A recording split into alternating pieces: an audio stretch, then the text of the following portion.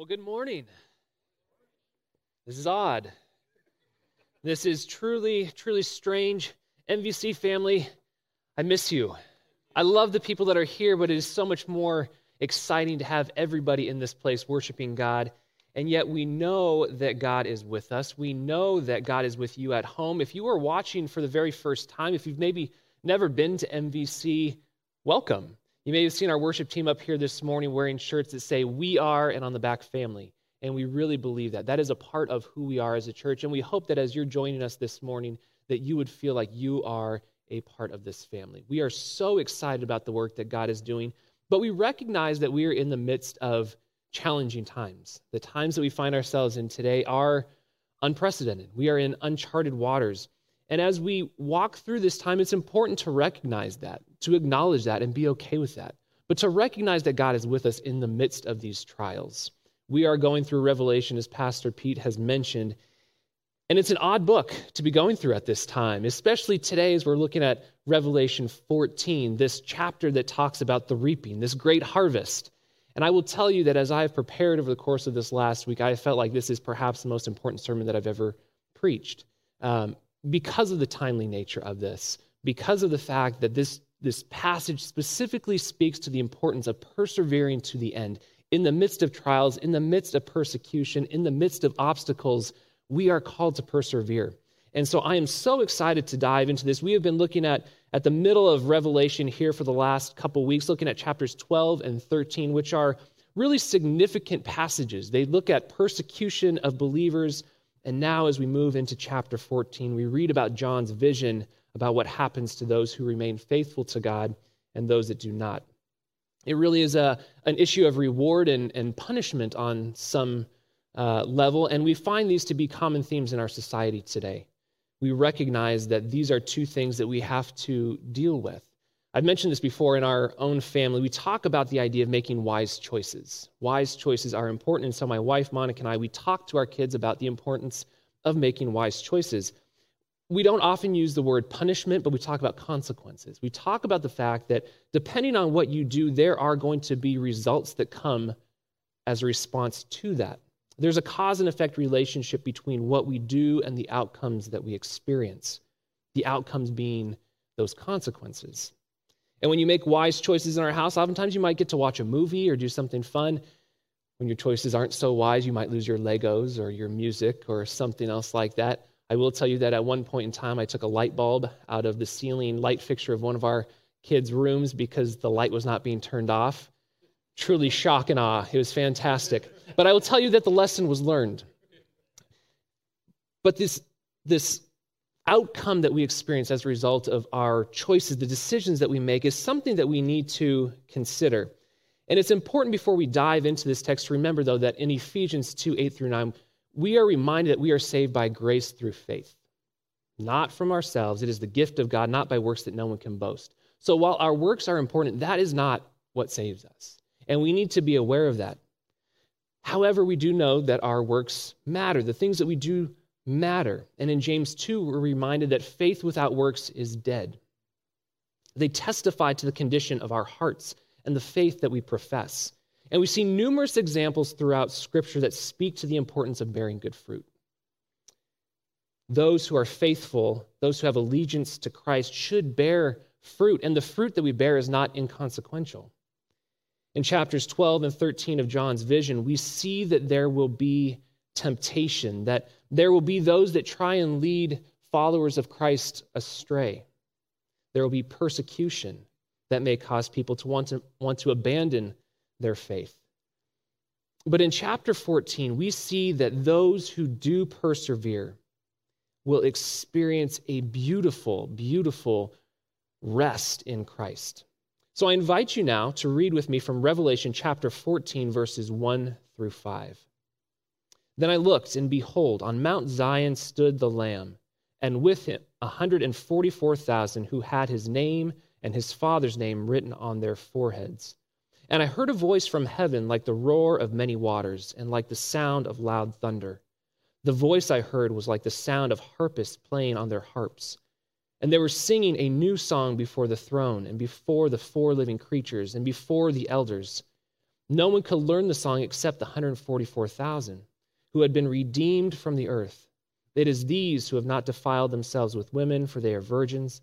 It is these who follow the Lamb wherever he goes. These have been redeemed from mankind as firstfruits for God and the Lamb. And in their mouth no lie was found, for they are blameless. After having seen the two beasts in chapter 13, John sees Mount Zion and this Lamb and 144,000 people. As Pastor Pete has pointed out, there's a great deal of symbolism in the book of Revelation, and it's important that we recognize that even here. Zion is a name used in the Old Testament for the true city of God. It refers to the city God will rule over at the end of the ages. And we see this word Zion used 155 times in the Old Testament. It's used frequently. It's interesting to note, though, that only 19 times is the word Mount Zion, those two words together used 19 times, but 9 of those specifically speak to a remnant being left behind, a remnant that is connected to God by his name or rule, and we see this connection again here in Revelation. Zion is a place of refuge for those that follow the Messiah. In the New Testament, we see Zion as the heavenly city to seek after or pursue, so to speak. And Hebrews 12:22 points to Mount Zion as being the heavenly Jerusalem. What is clear is that Mount Zion is a holy location. It is an important location. Zion is where God sat enthroned in Israel's temple, and here we see that the Lamb that represents Christ standing with 144,000 people, all with his name and his Father's name written on their foreheads. This is symbolic of God's presence with these believers. The Lamb stands in contrast to the second beast that we saw in chapter 13. It's this beast that masquerades as a lamb but speaks as a dragon, marking its followers with the mark of the beast. But here we see the Lamb enthroned in the Father's place, marking these people with the name of Christ and his Father. This isn't one of those temporary tattoos that you get out of the vending machine. Kids always see those and want to put the quarter in, or you put in, you get the little egg and a temporary tattoo. This is not that. When I think of this imagery, I think of a branding iron that a shepherd or a cowboy might use to mark their flock or their herd. It is this indelible mark. It is this permanent impression upon someone to identify to whom each belongs. It speaks to God's power and protection in the life of the believer. And we certainly know that there is power in the name of Jesus. This number of people is a specific number, but once again, this is a symbolic number. The 144,000 represents the completeness of God's people. As Pastor Pete has mentioned previously when we covered chapter 7, this isn't specifically ethnic Jews, but rather a number representing the totality of those who will come to faith over the course of history. It's thought that this number possibly is comprised of the 12 tribes as well as the 12 disciples. We multiply those together and then multiplied by 1,000. In chapter 22, we'll see that these two groups, the 12 tribes and the 12 disciples, represent this structure of the heavenly city of God, so to speak.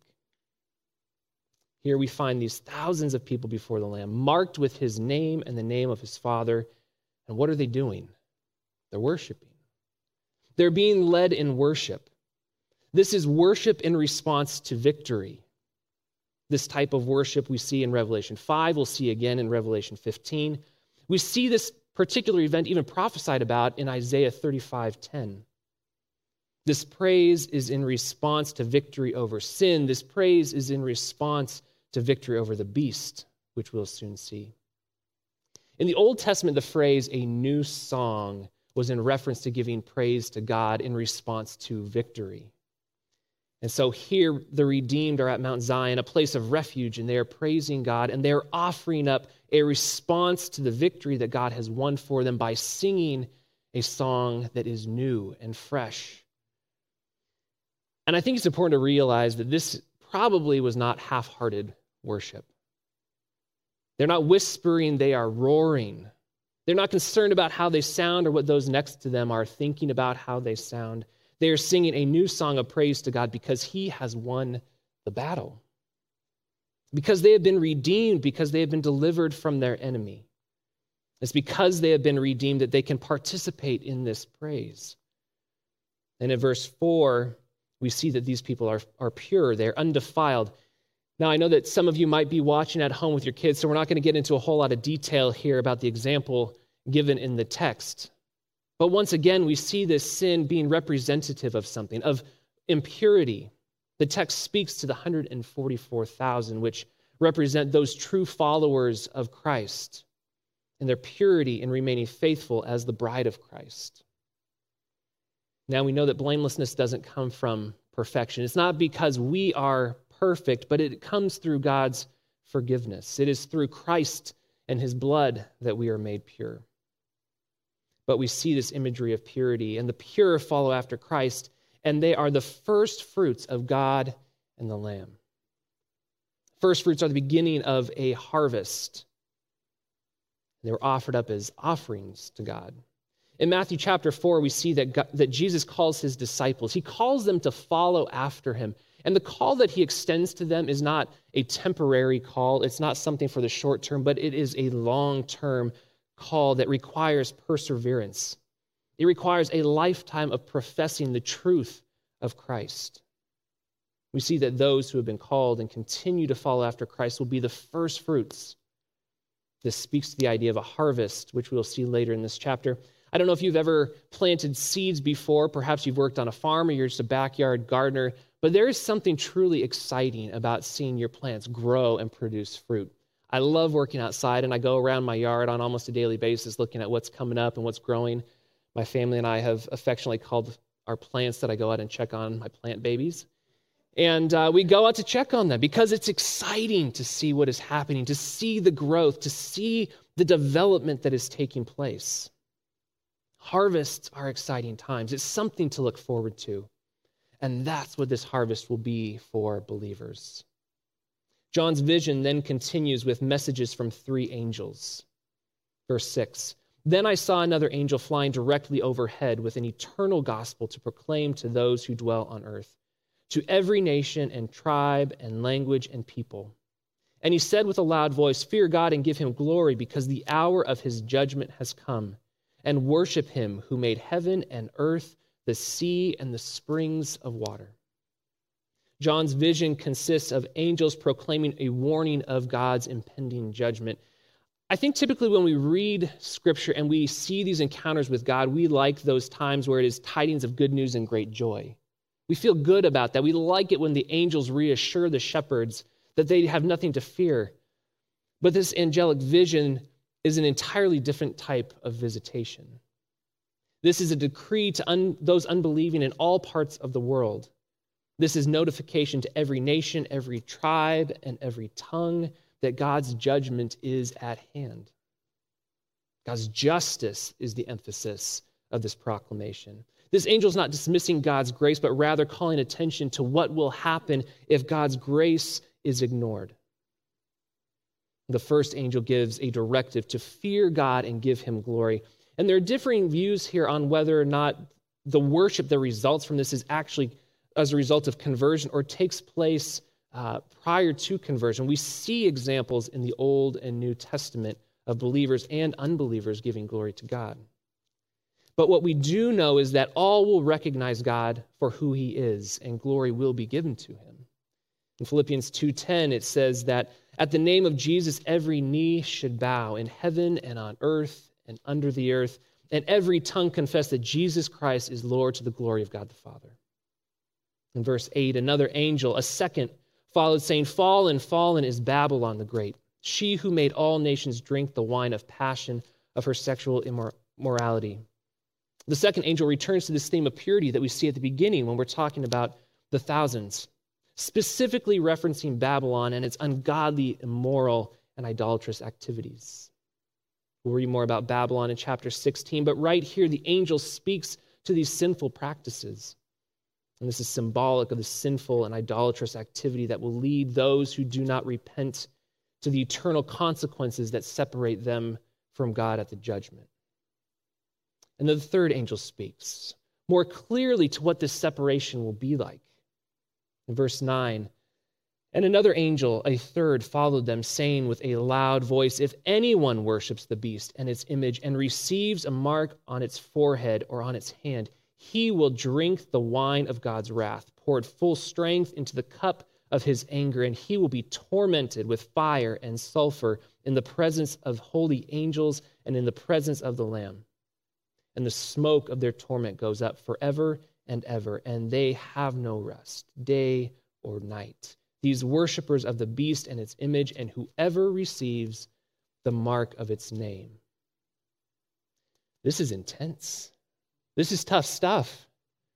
The angel says that if anyone worships the beast, if they follow the beast and conduct themselves in a way that is contrary to the ways of God, they are marked with a mark of the beast. They will drink the wine of God's wrath. That does not sound like a tasty drink. This is not some watered-down punishment, but God's wrath is poured out full strength into the cup of his anger, and he will be tormented with fire and sulfur in the presence of the holy angels, in the presence of the Lamb. That would be a terrible day, let alone a terrible eternity. In verse 8, we see that many have become drunk on Babylon's wine, this wine of passion. But here, the consequence in verse 10 is to drink the wine of God's wrath, a drink far more potent, a drink far more intoxicating than the wine of Babylon that leads to this idolatrous pursuit. The wine of God's wrath will bring nations into submission, and they will experience unimaginable torment as they come to realize the hopelessness of their situation, separated from God. And this won't be a temporary condition, but one that will persist into eternity for those that follow and are marked by the beast. But here's the good part.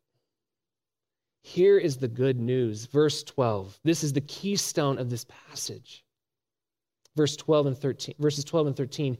Here is a call for the endurance of the saints, those who keep the commandments of God and their faith in Jesus. And I heard a voice from heaven saying, write this, blessed are the dead who die in the Lord from now on. Blessed indeed, says the Spirit, that they may rest from their labors, for their deeds follow them.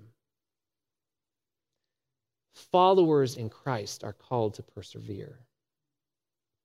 Perseverance is not easy. If you have ever trained for something, a marathon, a long bike ride, if you've ever been on a strict diet, you know that perseverance is tough. I personally have a problem with school. The problem is that I keep going back. I love school, and I miss school. But I get to a part where I'm partway through a class or a program. I'm like, why have I made such a poor life choice? I want to be done. I want to give up. But at the end of that, I look back and I realize what an incredible experience it has been. And that the perseverance has been well worth it. And then a few years later, I start the process all over again. Christians are called to persevere even in the midst of trials, persecution, and anything else that might come their way. They are called to remain steadfast in their faith and allegiance to Christ, to follow God and to live out their faith. The beautiful promise is that those who endure the trials of this life while remaining faithful to Christ will experience great rest in the life to come. The idea of truly divine rest sounds far more appealing than the pain and agony and hopelessness found by following the beast. The consequences of the choices made by those that follow Christ and those that follow the beast are radically different. These two groups of people have very different fates. In verse 14, we begin to see the separation between these two groups of followers, the separation between those that follow Christ and those that do not. John envisions a harvest. Verses 14 through 16. Then I looked, and behold, a white cloud, and seated on the cloud, one like a son of man, with a golden crown on his head and a sharp sickle in his hand. And another angel came out of the temple, calling with a loud voice to him who sat on the cloud, put in your sickle and reap, for the hour to reap has come. For the harvest of the earth is fully ripe. So he who sat on the cloud swung his sickle across the earth, and the earth was reaped. John begins by looking and beholding the one who will be doing the reaping, the one who will be doing the separating. John beholds the one who's about to bring judgment. Seated on a white cloud is one like the Son of Man with a golden crown on his head and a sharp sickle in his hand. This is an allusion to Daniel 7:13. I saw in the night visions, and behold, with the clouds of heaven there came one like a Son of Man, and he came to the Ancient of Days and was presented before. The Son of Man is also the sower in Matthew 13:37, but now he comes to reap. He comes wearing a crown symbolizing his kingship, and he comes bearing a sickle representing his role as judge. John then sees another angel, and this angel calls to the Son of Man and tells him that the time to reap has come because the harvest is fully ripe. And the one like the Son of Man swings his sickle across the earth, reaping a harvest as if reaping a field of grain. In verses 17 through 20, we see that another angel comes. Then another angel came out of the temple in heaven, and he too had a sharp sickle.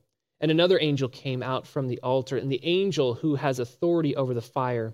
And he called with a loud voice to the one who had the sharp sickle, put in your sickle and gather the clusters from the vine of the earth, for its grapes are ripe. So the angel swung his sickle across the earth and gathered the grape harvest of the earth and threw it into the great winepress of the wrath of God. And the winepress was trodden outside the city, and blood flowed from the winepress, as high as a horse's bridle, for 1,600 stadia. The two angels in 17 and 18 prepare for the second reaping. However, this time it's grapes, and the grapes after the reaping are thrown into this great winepress of God's wrath, and blood flows from the winepress outside the city walls. Now, these two accounts of these reapings are sometimes viewed as being the same. They're sometimes viewed as being different. But what we see from the very beginning of this chapter is that there's a vast chasm between those who claim allegiance to Christ and those who follow the ways of the beast. We know that intermingled is good seed and weeds, but at the judgment, the two will be separated. Only the good seed, those claimed by Christ who persevere through the trials and tribulations of life, will experience the true rest in Christ, while those that claim allegiance to anyone or anything else other than Christ will experience painfully hopeless separation from him. The first fruits will be claimed, and the rest will be thrown into the great winepress of God's wrath. As I've been preparing for this message, I have been listening to an album by Sean McDonald called Ripen. The theme of this album is this harvest. The song I've had on repeat is I Want to Be Ready. And the first two lines of this song are, I want to be ready when the Son Almighty comes, to lay claim to him and him alone. It's a beautiful, beautiful line. And the question that has to be asked is, are you ready?